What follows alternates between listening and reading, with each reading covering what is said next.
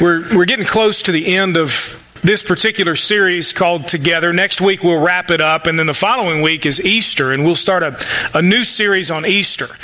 And so the last couple of weeks here in this series, today we're going to talk about a verse that really, when I read it and began to think through the implications of it, it really sort of arrested me, if you will. It stopped me in my tracks. And I thought, boy, there's something here that's powerful, and I think that's rare when we apply it. Next week we'll look at really, I guess if you wanted to boil it down to it, we'll look at why should you be involved in the church. That's the idea. Maybe some of you are coming each week and you have no idea why you attend each week. Well, what's the purpose? What's the value in all of that? The relationships that we can have there. But today, I think if you'll track along, if you'll give yourself and your mind to what God is saying, that I really believe this can be a very powerful verse when it comes to how you live in relationship. There's a great principle, not just a good go be a better person principle, but really one that reflects who Jesus Christ is and the life that He wants to live through us. And this verse today is, for me, it's one that helps to reveal who your friends really are and who you're really being a friend to. To me, there are two main ways that you can find out who your friends are. The same two main ways that you can determine who am I really a friend toward. The first is to move, literally to move homes. That's the first one when you find out who your friends are. Think about it. When we moved from Louisville several years ago, we were moving to Atlanta. I asked around all kinds of people. I said, hey, we're going to be moving. We're going to feed you lunch. Why don't you come and help us?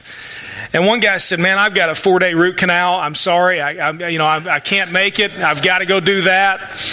Nobody wants to help you move. You find out who your friends are because offering them pizza for lunch isn't exactly a great repayment. We had one guy, though. His name was Tim. Tim was one of the interns that worked under me in my youth ministry there at our home church, and Tim came, I think, more out of obligation, but then he really got into it. Tim, we called him Spider-Man the whole day because we had a 26-foot moving truck, and Tim literally, I think, spent 14 hours inside the truck. We would hand him something, he would disappear somewhere, climbing along the walls and so on, put it somewhere, and then reappear waiting for something else. Tim was incredible. You found out who your friends were on that day, and if you've ever moved, you find out who your friends are. And then you find out if you really are a friend to somebody else when they call you looking for help to move. I don't know. You try to figure out everything in the world to get out of it, don't you? I know that's the way it is. But I think the second main way, and a much more serious way that you find out who your friends are, is the principle based out of the verse that we'll see today. I really don't think that it's just who shows up when life is hard. I think that's certainly a time when you find out who your closest friends are and you reveal your friendship to other people. I don't think it's just when maybe you're experiencing some sickness or even a death in the family. I think those are times when it's expected that lots of people will show up. What we're going to see this morning, I think, is so rare and so unique that when you begin to hold up your friends and you begin to hold up yourself in light of the truth that we'll see in this verse, to me, as I said, it was arresting. It stopped me in my tracks, and I hope it will for you, not because of any thunderous teaching I'm going to give you this morning, but I really hope that because the Holy Spirit speaks through the Word of God, I hope that it will stop us in our tracks and make us consider, are we really being the kinds of friends we should be? I think it's hard to be a friend. It's hard to be in relationship. It's difficult, say, to be married or to be in close relationship. It's difficult to work with people. The reason, of course, is that people are human and they do things that are wrong. We sin. The people that you are friends with, the folks that you are in close relationship with, whether that's a spouse or a friend or a coworker or whomever, they're going to sin. They're going to do things that are wrong. Today, I don't want to make you skeptical of other people. I don't want you to leave here today saying, well, okay, I'm going to really find out now who my friends are. I'm going to post something on Facebook, and anybody who doesn't respond, they're no longer my friend. You're off the list. Now, I've seen that kind of stuff on Facebook before. I never respond just to see what they do. But anyway, it's not about making you skeptical. In fact, today is not really about other people at all. Today's about you, and today's about me, and who is it that we're going to be for the people in our lives. This isn't about us finding out who our friends are. This is about everybody else finding out about us. So today is simply a building block that I hope you'll use and begin to think on and ask God how you should apply it. Begin to put into practice to help you have the kinds of relationships that God wants for you, at least as far as you can help it. There's a choice that you have to make in every relationship that you have. There's a part that you have to play in every relationship that you have. The truth is, you can't control anyone else. You know that, I hope by now. Some of us are still trying. You can't control anyone else. You can't control what they say, what they do, what they don't say, what they don't do. But you can submit yourself to the authority of God and be the person that God has called you to be in every relationship, regardless of what everyone else does. So maybe today we'll get a better understanding of how we can do that. The verse is Proverbs chapter 17, verse 9. I hope you're there by now. If you're not, go ahead and get there. On the handout that's in your bulletin, you'll see the verse there at the top. We've got it on the screen. Got lots of ways you can look at the scripture this morning. Here's the verse, very simply put: whoever conceals an offense promotes love, but whoever gossips about it separates friends. Whoever conceals an offense promotes love, but whoever gossips about it separates friends. Now, Proverbs is a book of sayings, wise sayings, but they don't come from the mind of some random person. They come from a godly person who knows the Lord and is walking with God, and under the inspiration of the Holy Spirit is given these insights in order to pass along and preserve for all of us. Here's the mind of God. Here's the values that God has. That's what Proverbs is about. It's not just about good sayings, go be a better person. This is really about how the life of God lives through us, and we begin to put that into practice. Proverbs 17:9 is one of those ways. Whoever conceals an offense promotes love, but whoever gossips about it separates friends. What's this really about? It talks about here this offense. This is an offense where someone has done something wrong. Someone has committed a sin. Maybe it's against you, or maybe it's just something that you know about. Now, what it's not talking about here is a crime. Let me just be very clear. When we get into this, some may think, well, wait a minute, are you implying that nothing should ever be said about a particular crime that's committed? Not at all. Let's cover that up front. If you're in a relationship, and let me say this very clearly, if you are in an abusive relationship, whatever kind of relationship that means, it needs to be reported. Make sure that you do that. That's not what we're talking about.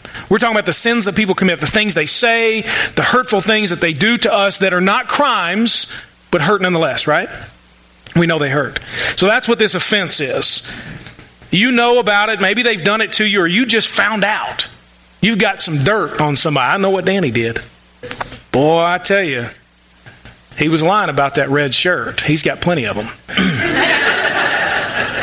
See, I just revealed it, man. I'm sorry. I'm breaking the rule this morning.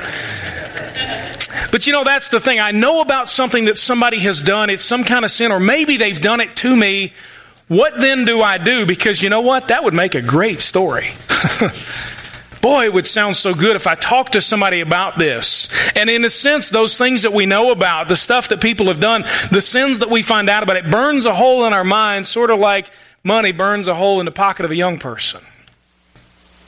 You almost feel obligated that you need to tell somebody. I've got to say something about this. But it's information maybe that isn't yours to share. Or maybe it would destroy somebody else.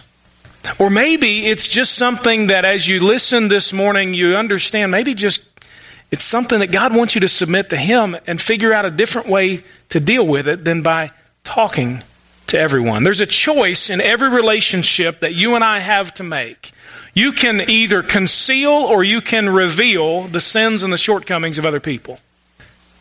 Now, this is a tough one, I'm going to admit to you, because our initial response is always to talk about it. And so I know I'm coming against everything that for the most part comes naturally to us this morning. But I believe the Scripture comes against what just comes naturally to us. And the life of Christ in us changes all of that. And I believe it's possible to see this be different. There's a choice that you have to make in every relationship. You can conceal, you can put a lid on, you can keep from making public the sins and shortcomings of other people, or you can reveal it. That's what this verse clearly puts out, the choice. Whoever conceals an offense or whoever gossips about it. Conceal, reveal, and since I'm a Baptist, they rhyme. Okay? There you go. If you've ever been to a Baptist church, you know everything has to rhyme or start with the same letter or whatever. So anyway, that's what we got. Whoever conceals an offense, you can conceal or you can gossip about it. I want to work through several things here that I think are important for us to dive in with our own hearts to discover what's my motive, why am I doing what I'm doing. When it comes to concealing something, what's the motive behind that? When I'm talking about the sins and shortcomings of other people, when I'm a gossip, what's my motive? What's required? If I'm going to have the motive that says, no, I'm not going to talk about these things. I'm going to keep a lid on that. What's required of me? And then what's the result of all of these? The first we'll look at is the motive, and I think this is worth diving into just a little bit. You've got two different choices here. You can conceal, you can reveal, and each, of course, has a motive. Why am I doing this? What's my motive? I believe that the motive, ultimately, for those who say, no, I'm not going to talk about all the sins and the shortcomings of other people, even if they've done something to me, or even if I've got a great story on them, I'm just not going to talk about it. I'm going to keep it under wraps. I believe that ultimately the motive for each comes down to glory, and I believe the motive for those who conceal is God's glory. I think for those who would conceal, who would keep a lid on the things that they know about other people, I believe it's because they're pursuing God's glory. Let's be honest for a second. When somebody says something, does something to or about you, whatever, or you find out about what they've done, we go into this different kind of mode. We either get defensive and we want retribution, or we're sitting on something and man, we can't hardly sit still. I got to tell somebody what I know about this other person. We want to talk about it. Sometimes we feel like we need to talk about it. Maybe we think it's therapeutic for us to talk about that. And sometimes, quite honestly, it is. But we've got to choose the right way to go about that. As I mentioned, these kinds of offenses here are not crimes, but things that are done or said to us or that we know about. And it's a choice. It's in that moment that you've got a choice to make. And I believe the choice comes down to the motive. Whose glory will you seek? Whose reputation? Whose values? Whose dignity will you pursue most? If you're in the business, if you're the kind of person who says, listen, I'm not going to talk about all this stuff. People are going to know that for one. They're going to stop telling you. But I'm not going to talk about this. I'm not going to discuss it with everyone. I think you've made the decision then to put God's reputation, to put God's values, His dignity, His glory above your own. You're promoting the things that God does. You want Him to look good. Your question is no longer, how can I be vindicated? But how in the world, in this situation, when I know about this or this has been said or done to me, how can God be honored? How can God be glorified? How can He be obeyed even when some kind of offense has been committed? That's when we're pursuing God's glory. Let me tell you, this is radical when it comes to how you approach relationships. It may not sound that way this morning. I hope to make it clear. This is a major shift in how we view relationships. This is not, again, go be a better person. This is complete changing of our minds on how we view and how we approach what other people do, say to us, and what we find out that they've done or said. Because the flip side is, for those of us that are in the habit, the very human habit of revealing and talking about it all, do you know whose glory we're going for there? It's ours. It's my glory. The motive then for the revealing of it is my glory. You've got concealing, you've got God's glory. Look, I just want to be as godly as I can in all areas of life. I want to imitate the Lord. I want God to be honored and glorified. Or on the flip side, no. You don't understand what happened. You don't understand what this person did. I mean, you really don't know. This verse tells us that you can either conceal or you can gossip. Now, I know that we don't have any gossips here this morning. I'm going to move real quick with my eyes so nobody thinks I'm picking on you.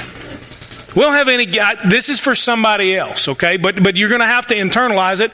You're going to have to learn it so that you can talk to those other gossips about this, okay? So really pay attention just in case you come across anybody who struggles with it, just in case. The verse says that we can either conceal it, cover it, keep private the sins and shortcomings of others for God's glory, or we can be in the habit of revealing, of talking about it, of gossiping about it, ultimately for our own glory. Gossip is simply casual, maybe careless conversation about other people, substantiated or not. Maybe it's true, maybe it's not, but it's casual, maybe careless conversation. A gossip, I saw this definition, is a person who likes talking about other people's private lives. Nobody here like that, I know, but I'm just saying. Why do we do this? I mean, that's the question. Why? What's our motive? And the truth is that all of us do this, myself included. We all do this. We are all gossipers from one time to another. Why is it that we do this? Why do we listen to people when they begin to talk about the sins and shortcomings of others?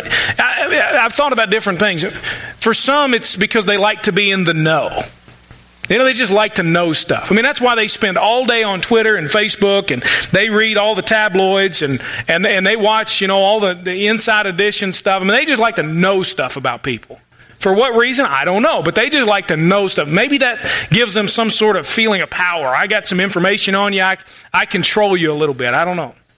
For others, when you've been harmed in some way and you've been hurt, we talk about it because we like to build a coalition. We need people on our side. But we're going to eventually get back at that person, or we need to feel justified or feel right. And so we talk about them in order to build some sort of coalition.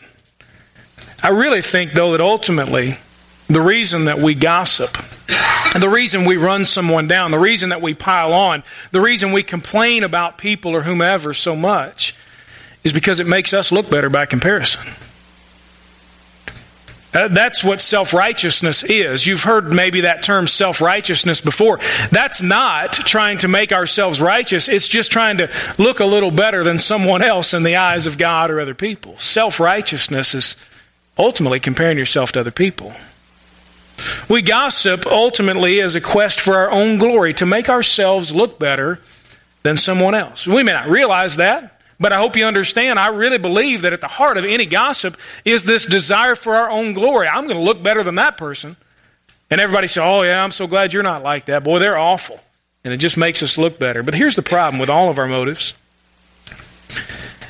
especially the one where we're comparing ourselves to others. Do you realize, and I hope you do, but maybe for the first time you'll hear it if you haven't already, do you realize that God is not comparing you to anyone else? Pick on Danny again. When Danny and I stand before the Lord, it's not going to be, Danny, did you do better things than Brad did? Brad, did you do better things than that? Were you a better person? How do you stack up compared to Danny? Danny, how do you stack up compared to Brad? It's not going to be anything like that conversation. We can try all we want to make ourselves look better than someone else. Live in competition. Try to put someone else down so we look better. But God is not looking at us compared to anyone but who? Do you know His name? His name is Jesus. There is one person that we are all compared to. His name is Jesus. Guess how many sins He committed? None. I can make myself look better. You can make yourself look better than anybody, except one. And compared to Him, the Scripture tells us our best efforts, our righteousness, the greatest things we do for the Lord look like a big pile of dirty dish rags that no one would ever use. How you stacking up now? If I'm God, that's what I ask you. That's what I say. Hey, Brad, you like looking better than other people? You think you're something? My son, his name is Jesus. He's perfect. How's that working out for you? The truth is, when you stand before God, it's not going to be because I was better than someone else that God says, oh, okay, man, I tell you, I'm so glad you weren't like that person. Come on in.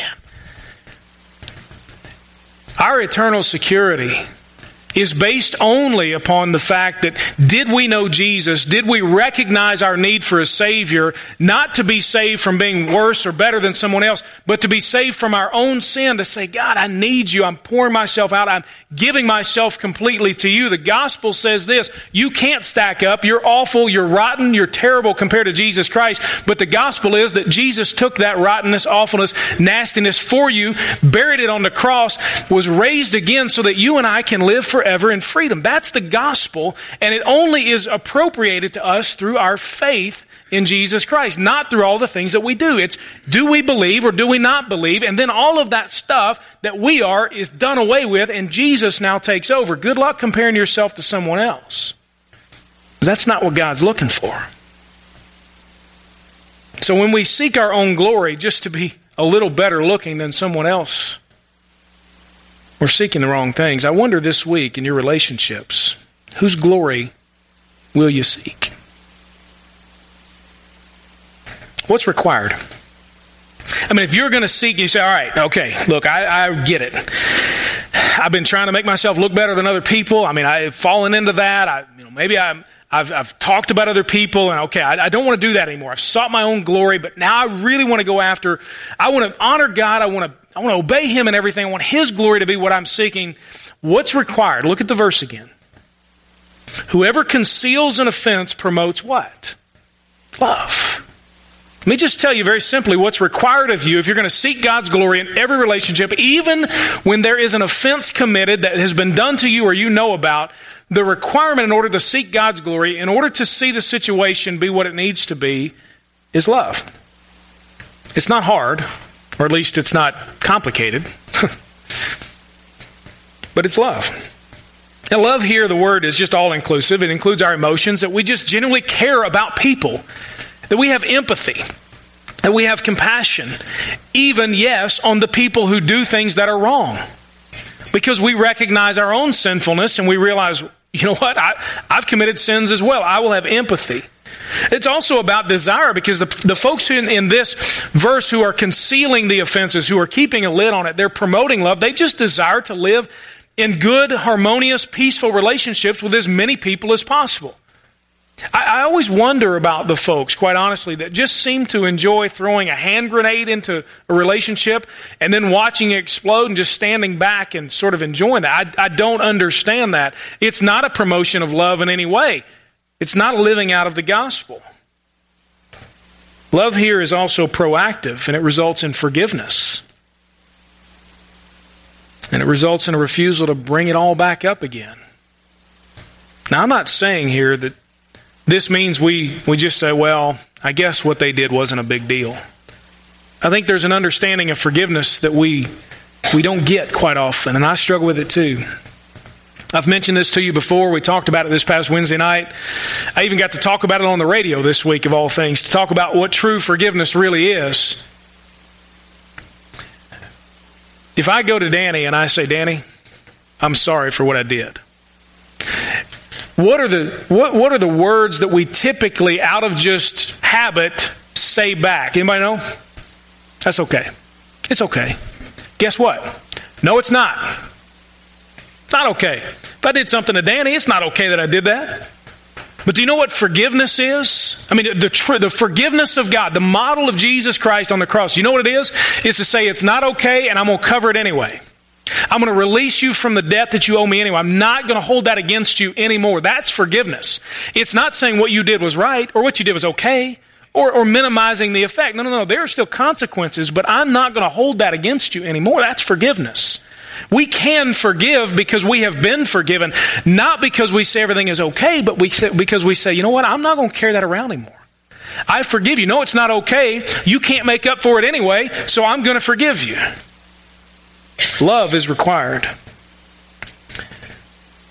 1 Corinthians 13 tells us very plainly, and I'll turn there and read it to you. It talks about what love is, and I think it applies here when we talk about the idea that we're just not going to spread this stuff around. Love is patient, love is kind, love does not envy, it is not boastful, is not conceited, does not act improperly, is not selfish, and then listen to this, is not provoked, that means easily offended, and it does not keep a record of wrongs. I think that's a powerful reinforcement for what this verse is talking about, to conceal, to say, you know what, I'm not going to keep a long record. I wonder how it is that you and I respond to the sins and the shortcomings of people. How would it look if we responded this week with love? In order to promote God's glory, in order to seek that as our motive, love is required. What's required on the other side? Well, I think very simply nothing. Nothing's required. At least nothing different from what's expected. If you're going to reveal things, there's nothing required of you. I mean, just act on the impulses, the temptations, the raw emotions that you feel. There is nothing required of you. Just do whatever everybody expects you to do. It's going to be encouraged for you to respond that way. It's going to be expected. It's even going to be accepted. Good for you. I'm glad you did that. They deserved it. You know what? You need to get them back for what they did anyway. I mean, they've got it coming. All the stuff that they've done and said, somebody needed to say something about it. You know, it's perfectly normal to talk about what you don't like in other people, to talk about what they've done wrong and the questions and the suspicions that you've got about them. So really, nothing is required. If you just want to reveal stuff, just go ahead. Just do what you want. I mean, go ahead and post it. Anonymously, of course. Post it about them on Facebook, that rant that you want to post. Go ahead and tweet it and text about it. Complain about it and pile on and publicly shame them and talk about it all you want. Just go ahead, because there's no love required there. That's really just what's expected anyway. But I wonder if we would recognize that we do not, and we are not from this world. We do not live as citizens just of this world, but we are citizens of heaven as believers in Jesus Christ. And we now in the kingdom of God have a different ethic that we operate by. What's the result?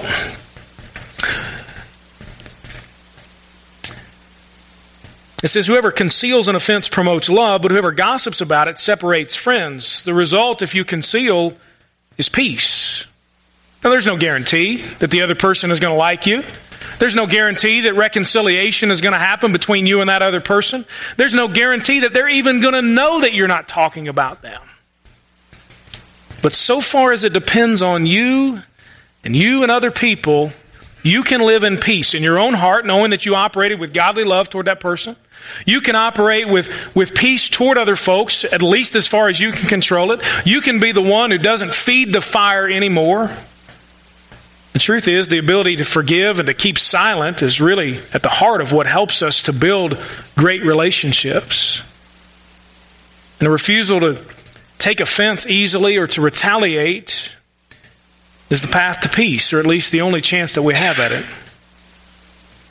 On the flip side, the result is what it says here, to separate friends. The result, when we reveal, is division. You can call it drama, you call it whatever you want. The Scripture here tells us it separates friends. That means it's destructive, it's divisive. The word separate there means to break into pieces, to smash. It carries the connotation that someone who was once a friend is now like a stranger, or even worse, an enemy. And that's really what happens when we are the folks, like the verse says, that we gossip. We like to talk about the sins and the shortcomings of other people. And you know as well as I do, maybe from seeing it or maybe from experience, that dwelling on or harping on those things that people have done wrong, that's destroyed countless friendships, countless marriages, countless relationships. Nobody likes the past being brought up all the time. So think about it. As I told you, this was arresting for me. To read this verse and to say, this isn't just, well, if it's this offense and that offense, well, if they do this, okay, but boy, if they do that, then okay. But it's also not keeping things hidden just because we don't want to deal with the issue. This is about publicly putting on display the sins and shortcomings of others. Talking about them, piling on, complaining, throwing in those comments. And I began to think through all the times when I'm so tempted to talk about it. I mean, I hope you're normal this morning. At least I know some of you are. And, know what I mean? I mean, this is a struggle. If you're normal, this is going to be something you struggle with. People are going to offend you. They are going to do things that are offensive, whether it's directly to you or you're going to know about it. What are you going to do? That's why I say I think this is so powerful. This is a divergence from what we normally do. I mean, what comes naturally to us is just talk about it. Write about it, post about it, whatever. What we need God's help for is the love that's required here in order to seek His glory.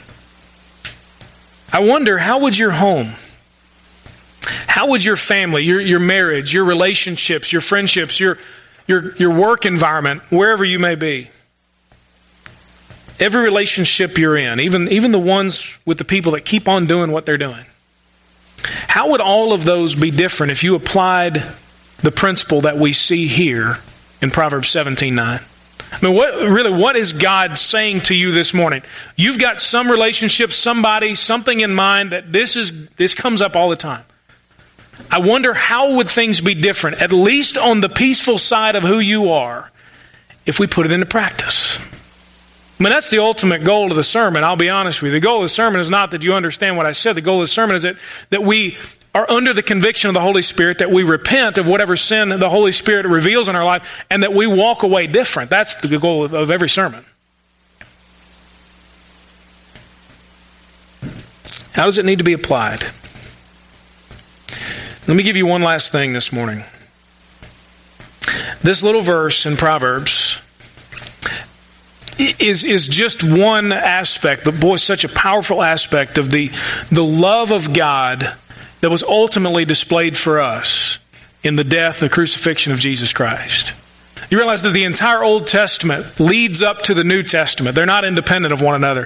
It's one story all together, and it just builds on itself. And we get little bits and pieces here of what the love of Jesus was going to look like for us.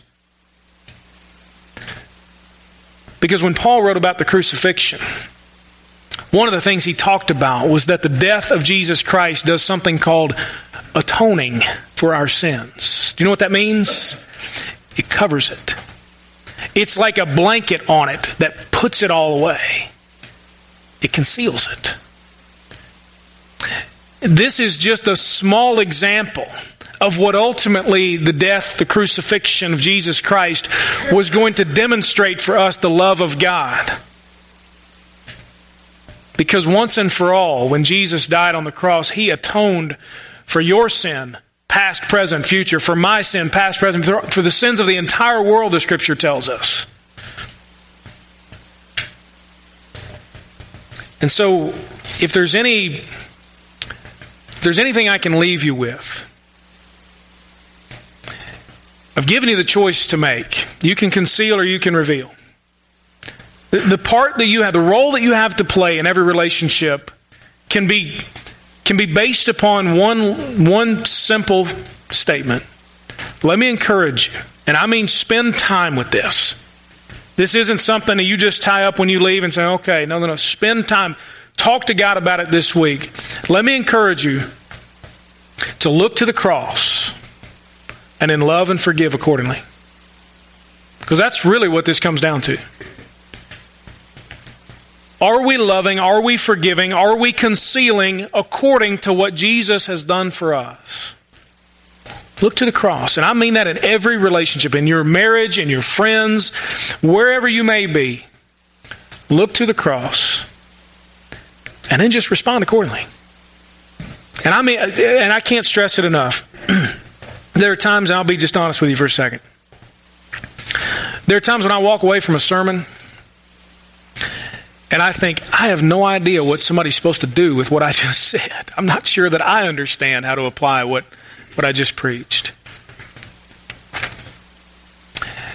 And part of it is I want to be sure to be clear and to try to give you some things. Okay, go do this. I mean, this is it. But I think more importantly than that, I hope and I pray that you will be in tune with the Holy Spirit. That you will let God speak into your life, and you will take the truth that you see from the Scripture and you will say, Holy Spirit, what do I need to do? How do I apply this? Build this into my life. Because let me tell you, if all you get this week is just, well, okay, I remember that sermon. I want you to deal with this all week. Not because I said it, because I think it's powerful. So ask the Holy Spirit this morning, how do I need to apply this? What is it that you're saying directly to me this morning? And all week, I really do. I hope you'll spend every single day looking to the cross and then loving and forgiving accordingly. Because it was on that cross, as the song just said, as Jesus died, the wrath of God against our sin was satisfied. It was covered. It was dealt with. That's the great news of Jesus Christ. He loves you this morning. Wants to know you, wants you to know Him. Look to the cross this morning, not just for your external relationships, but for who you are in your relationship with the Lord. Let's pray.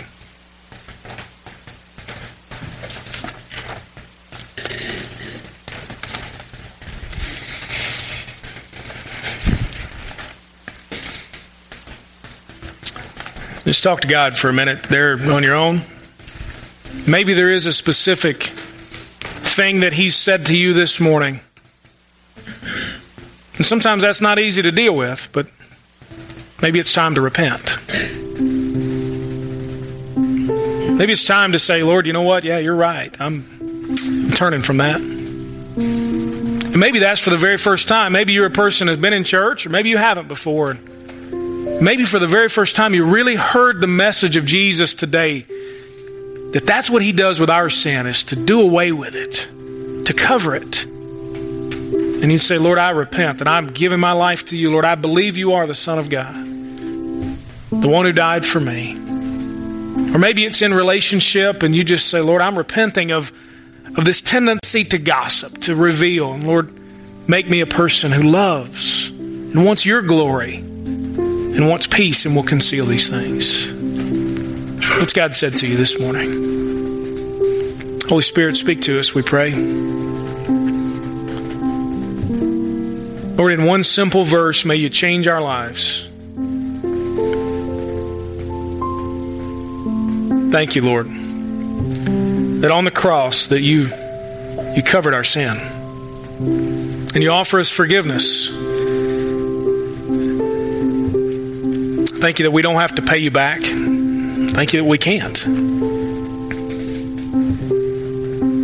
Lord, just help us to simply believe. To submit ourselves to you. And Lord, we pray that you take over our lives. Individually, Lord, together as a church, just pray that you take over. Guide us. Thank you for loving us. We pray these things in Jesus' name. Amen.